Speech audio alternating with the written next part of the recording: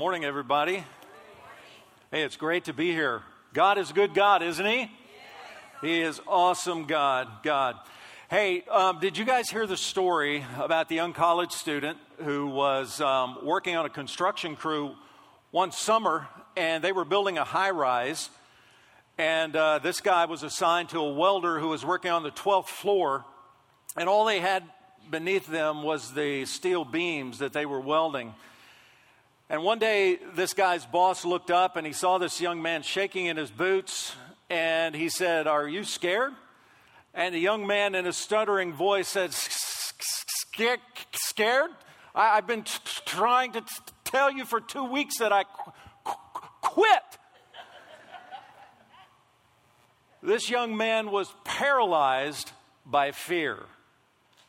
Have you ever been paralyzed by fear?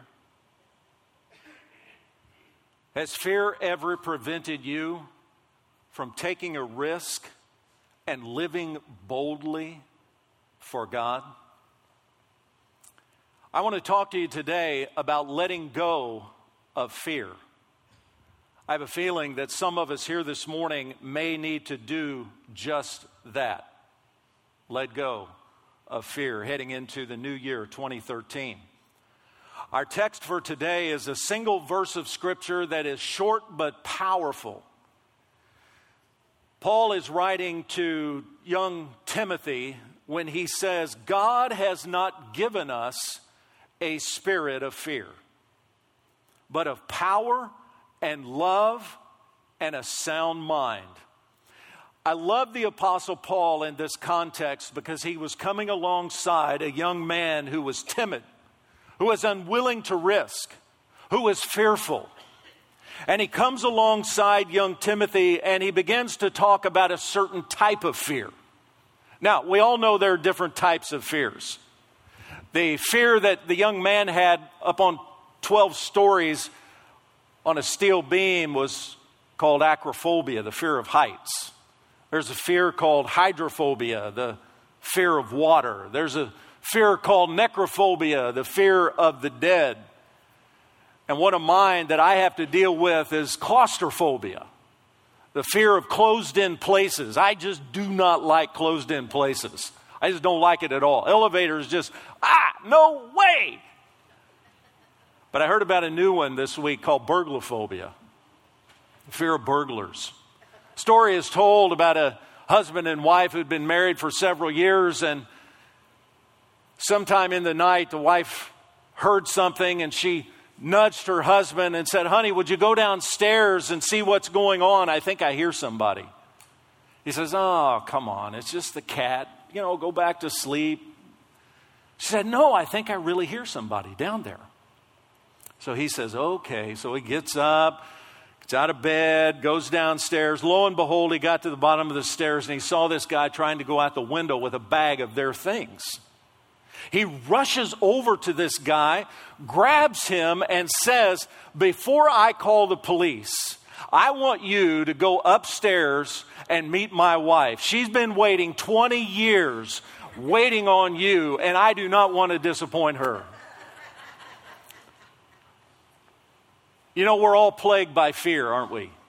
Fear grips us. It can become debilitating in our lives. In our text, Paul talks about an unhealthy fear that he calls a spirit of fear.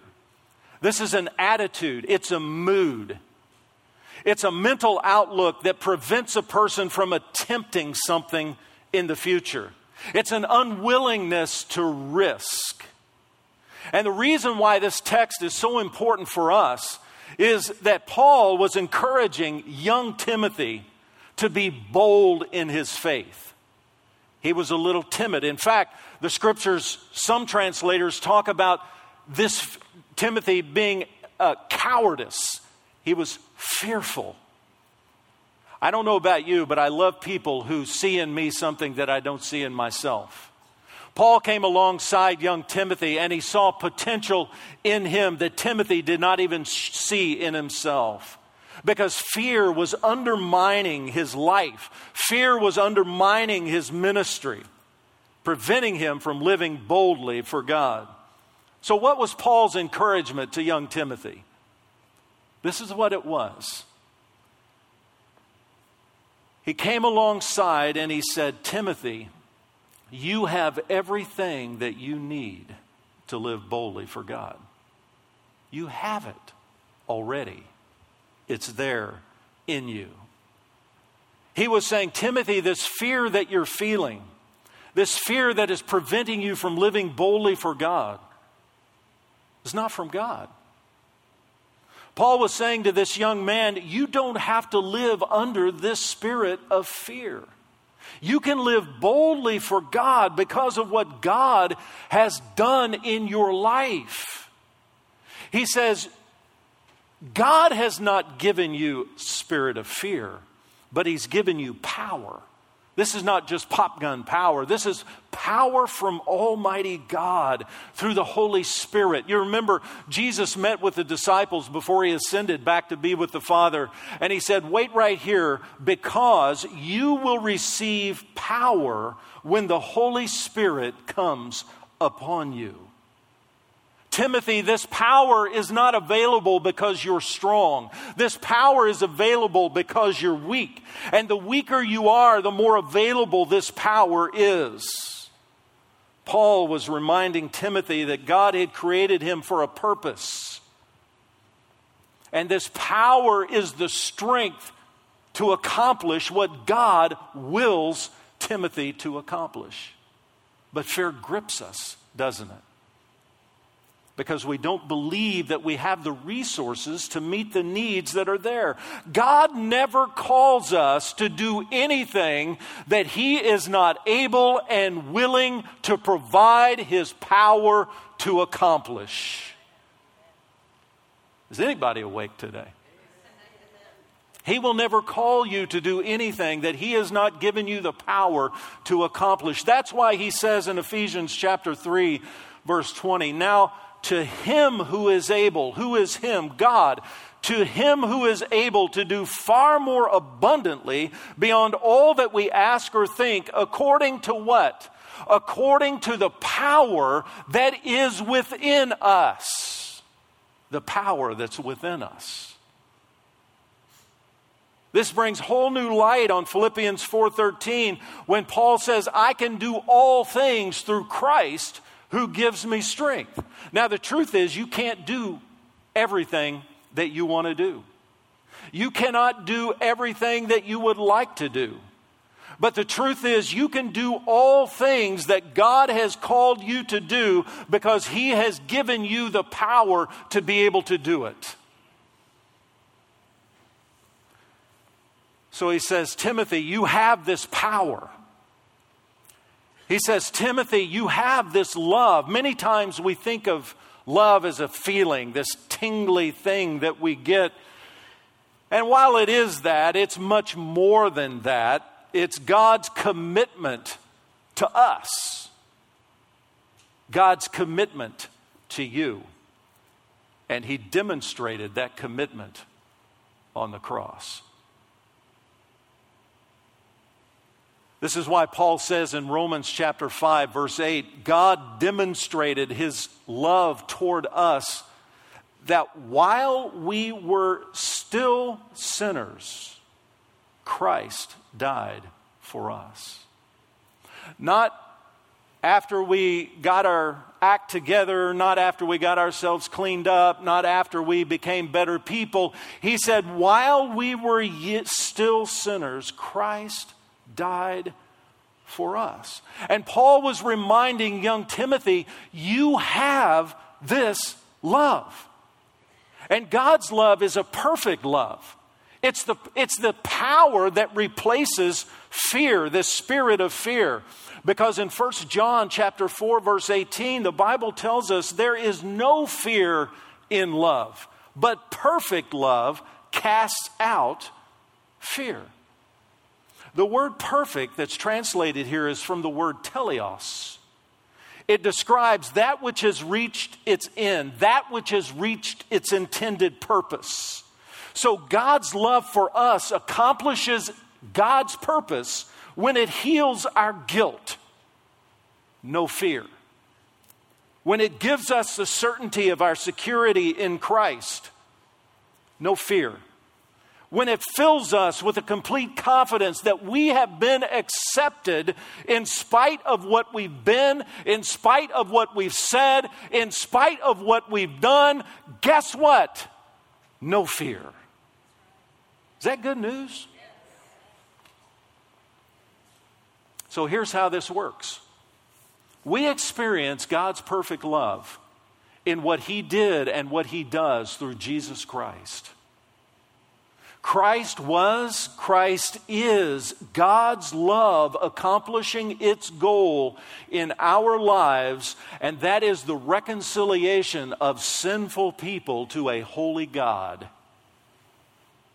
The word reconciliation is a $2 word that simply means bringing two people who are at odds with each other together in unity and harmony. The reason that Jesus went to the cross was for our sin, not just for our sins. The sin of unbelief, the guilt-motivated refusal to be loved by the Father and to love the Father in return. See, on the cross, Jesus took our guilt on Himself, and He received the full impact of the judgment of God against sin. For 3 long hours, Jesus suffered estrangement from the Father for the first time in eternity. He was separated from His Father. That is the love that was demonstrated on the cross for you and for me. And for young Timothy, Paul was telling him something happened here that was so significant. This is why Paul writes in 2 Corinthians 5:21 that He made Him, God made Christ, who knew no sin, to be sin for us, that we might become the righteousness of God in Him. Think about this with me for a second. Him, Jesus, the sinless Son of God, became sin on the cross so that I, a sinful person, could receive and become the righteousness of God in Christ.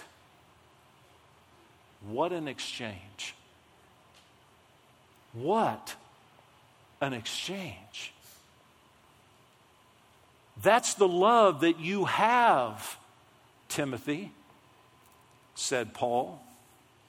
So love and fear cannot coexist. It's impossible.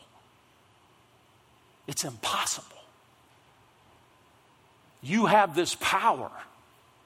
You have this love. And he also says you have a sound mind, a single-minded discipline. Would anybody here agree that one of the most common manifestations of fear in our society today would be worry?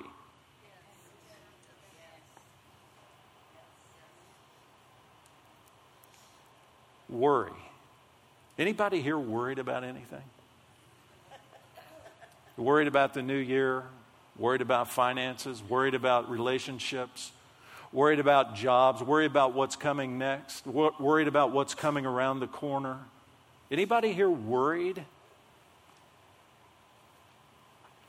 Jesus spends some time teaching about worry in Matthew chapter 6, verses 25 through 34. And He's basically saying that if you put God first, then God will take care of all of your needs. He says, seek first the kingdom of God and His righteousness, and all of these things shall be added unto you. All of these things are the basic needs of life. Food, clothing, everything that you need, God will provide for you if you put Him first. If you put Him first. The word worry in those 9 verses is used 6 times. 6 times.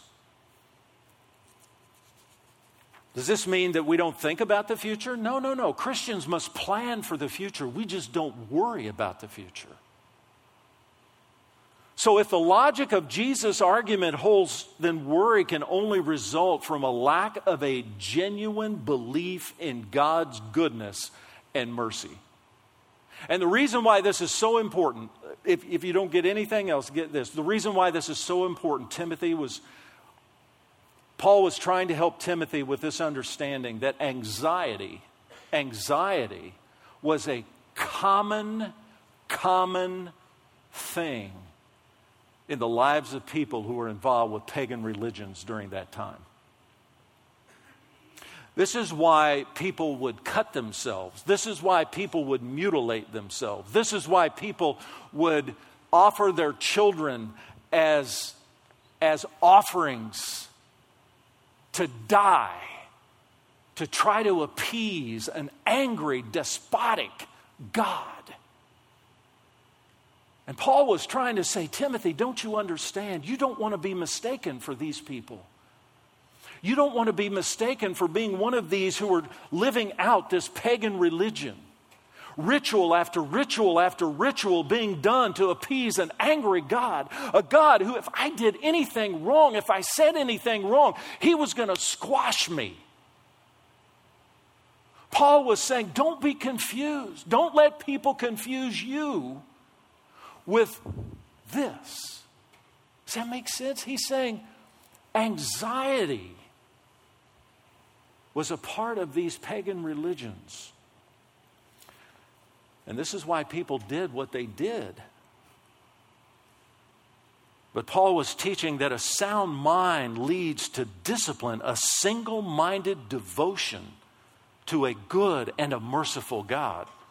Not a double-minded division of thinking regardless of the situation. It's kind of like the mom who had two sons, and one son sold umbrellas. So she would wake up each morning to see if the sun was shining, and if it wasn't and it was raining, she would be happy because she knew that her son would be able to sell umbrellas that day.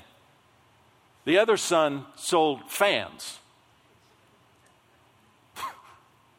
So she would wake up in the morning, and if it was raining, she would just fret because the sun couldn't sell any fans. So no matter what the weather was like, she was just fretting all the time. In contrast, even when the storms come, a single-minded devotion is like the mother whom her son describes this way.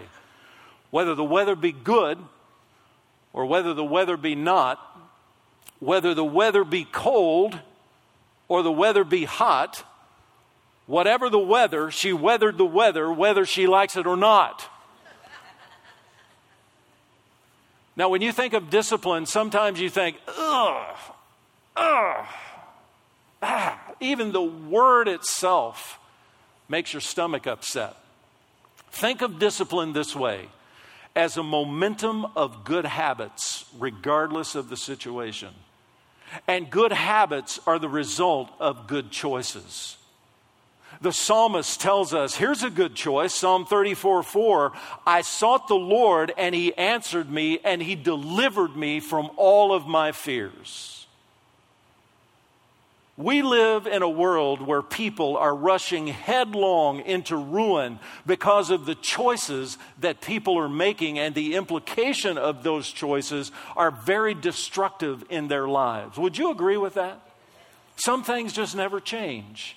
Because several millennia ago, Jeremiah the prophet stood up in front of the people and he said, this is what the Lord says, stand at the crossroads and look. He says, look into the future. Stand where you are and look in the future.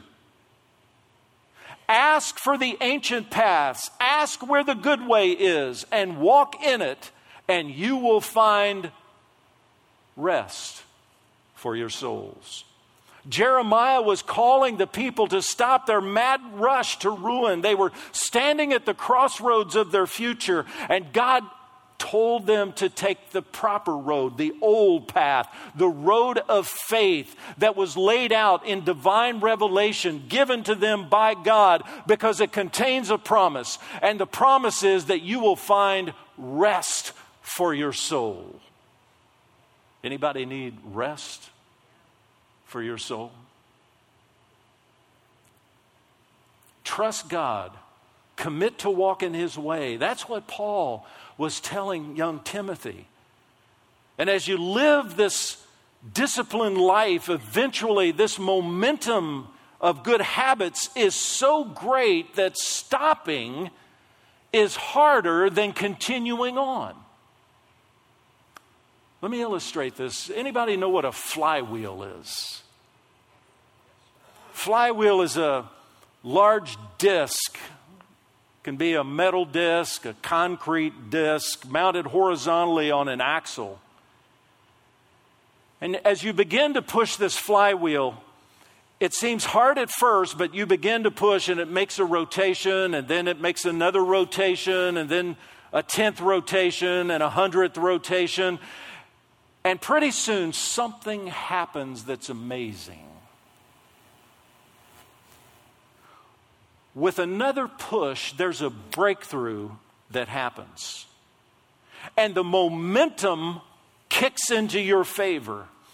And the heaviness of that wheel begins working for you, because every turn of that flywheel builds on the work that was done earlier, compounding your investment of effort.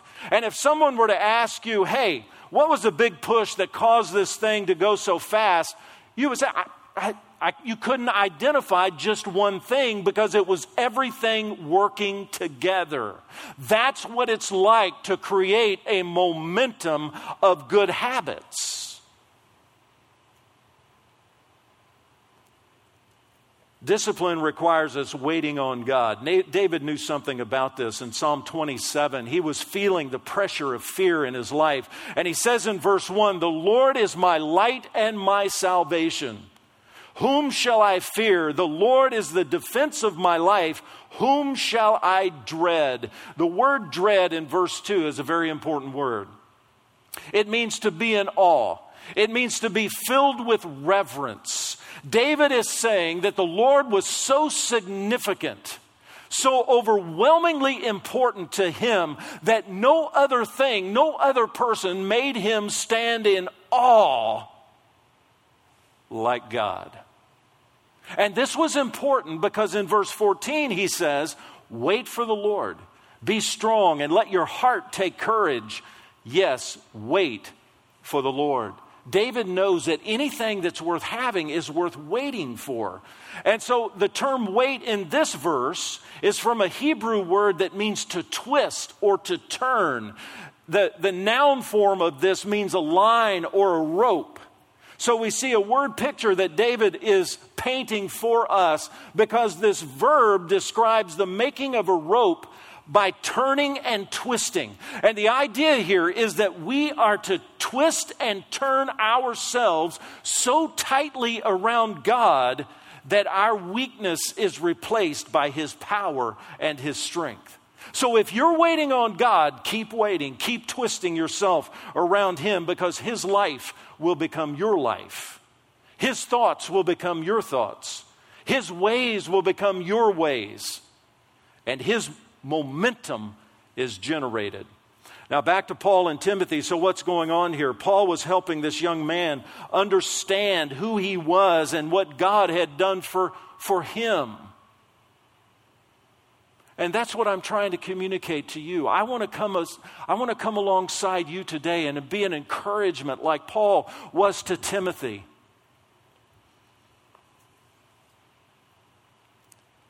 If we will actually see who God is, who He really is, and who we are in Him, it will make all the difference in the world when it comes to letting go of fear. Nowhere do we find this magnified more than in Romans chapter 8. In the first verse of Romans chapter 8, the Bible tells us there's no condemnation for those who are in Christ Jesus. Is that some good news? None. No condemnation. None. Romans 8 verse 15, for you have not received a spirit of slavery leading to fear again, but you have received a spirit of adoption as sons and daughters, by which we cry out, Abba, Father, the most intimate name that we could come to God with, Abba, Father. Why? Because we're not slaves to fear. We are sons and daughters of the living God. Now, what about that? In Romans chapter 8, verse 31 and 32, if God is for us, who is against us? He who did not spare his own son, but delivered him over for us all, how will he not also with him freely give us all things? How many things? All things. Are you getting this a little bit? One of my favorites, Romans chapter 8, verse 38 and 39. For I am convinced that neither death, nor life, nor angels, nor principalities, nor things present, nor things to come, not powers, nor height, not depth, nor any other created thing will be able to separate us from the love of God, which is in Christ Jesus, our Lord. Do you see yourself this way? See, many of us are trying to let go of fear by trying to let go of fear. It doesn't work that way. It doesn't work that way at all. When we begin to see who God is, and we begin to see who we are in Him, what happens is fear just kind of dissipates. Because perfect love casts out fear. For you, as a follower of Christ, the war is over. It's over. Okay? No condemnation to those who are in Christ Jesus. Do you realize that for 25 years after World War II, Japanese soldiers were holed up in caves eating rats and rodents because they didn't realize that the war was over? They were prisoners of fear. Prisoners of fear. I'm going to let you in on some really good news this morning. God has not given you the spirit of fear. He has given you power. He's given you love. He's given you a sound mind. So there are really only two ways to live. We either live in fear or we live by faith. In fear or by faith. The only way that we can break the grip of fear is to begin to trust God, take a risk, and love people. That's the only way. Because perfect love casts out fear. Imagine what your life would be like if you would just trust God, take a risk, and live boldly by faith, and love every person that God brings in your path. Imagine what this community of faith would be like in 2013. If we trusted God and were willing to live boldly by faith, loving people that God puts in our path. Do you think your family would be different? You think the community would be different? Do you think the schools in which your kids go would be different? Do you think that our world would be different if we simply trusted God, took a risk, and loved people? Here's God's promise. Our life transformation doesn't happen in just one fell swoop. It's a cumulative process. Step by step, action by action, decision by decision. And what happens is this momentum of good habits results from good choices that we make. And God says, through Paul's writings in Philippians chapter 1, verse 6, I am confident of this very thing, that he who began a good work in you will perform it until the day of Christ Jesus. That's God's promise to you. That's his promise that what he began in you, he will continue until the day of Christ Jesus. I want to close with a story, and I want to read part of it. There was a young man who discovered this truth early in his ministry before he conducted one of the most important events in American history. He was at a conference in the hills of the San Bernardino Mountains in Southern California. This young man acknowledged that his faith was wavering and he could not help others while he was faltering. So on this special day, he went out into the woods to meditate and pray. He made up his mind that he would either give up what little Christian faith he had, or he would discover a stronger base upon which to stand for Christ. He opened the Bible, and this is the verse that caught his attention. He who has begun a good work in you will complete it until the day of Christ.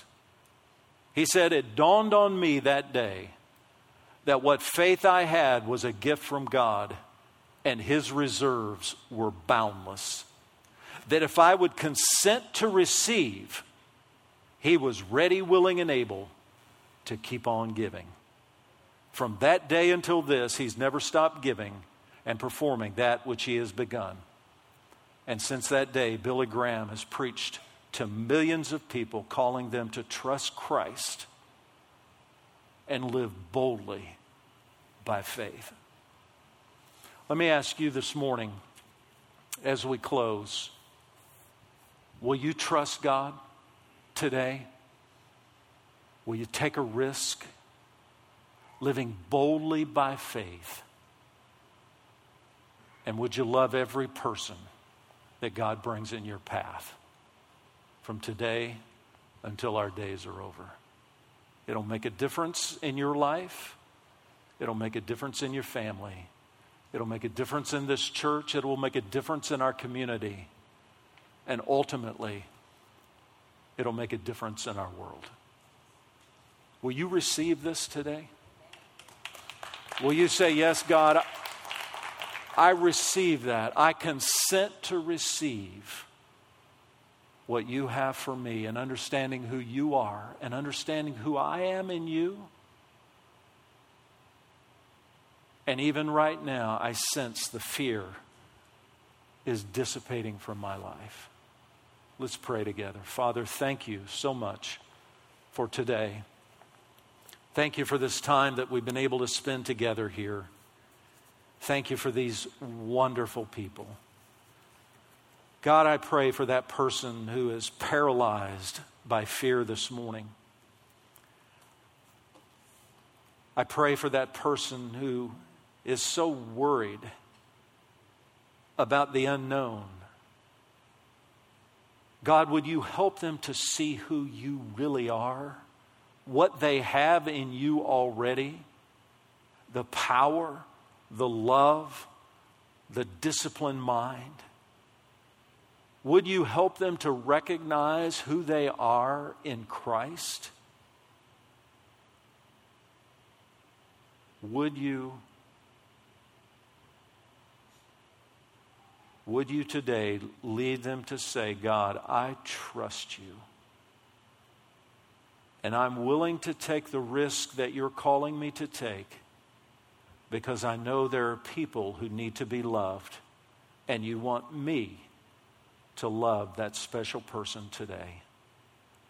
God, thank you for your truth. Thank you for your love. Thank you for everything that you are.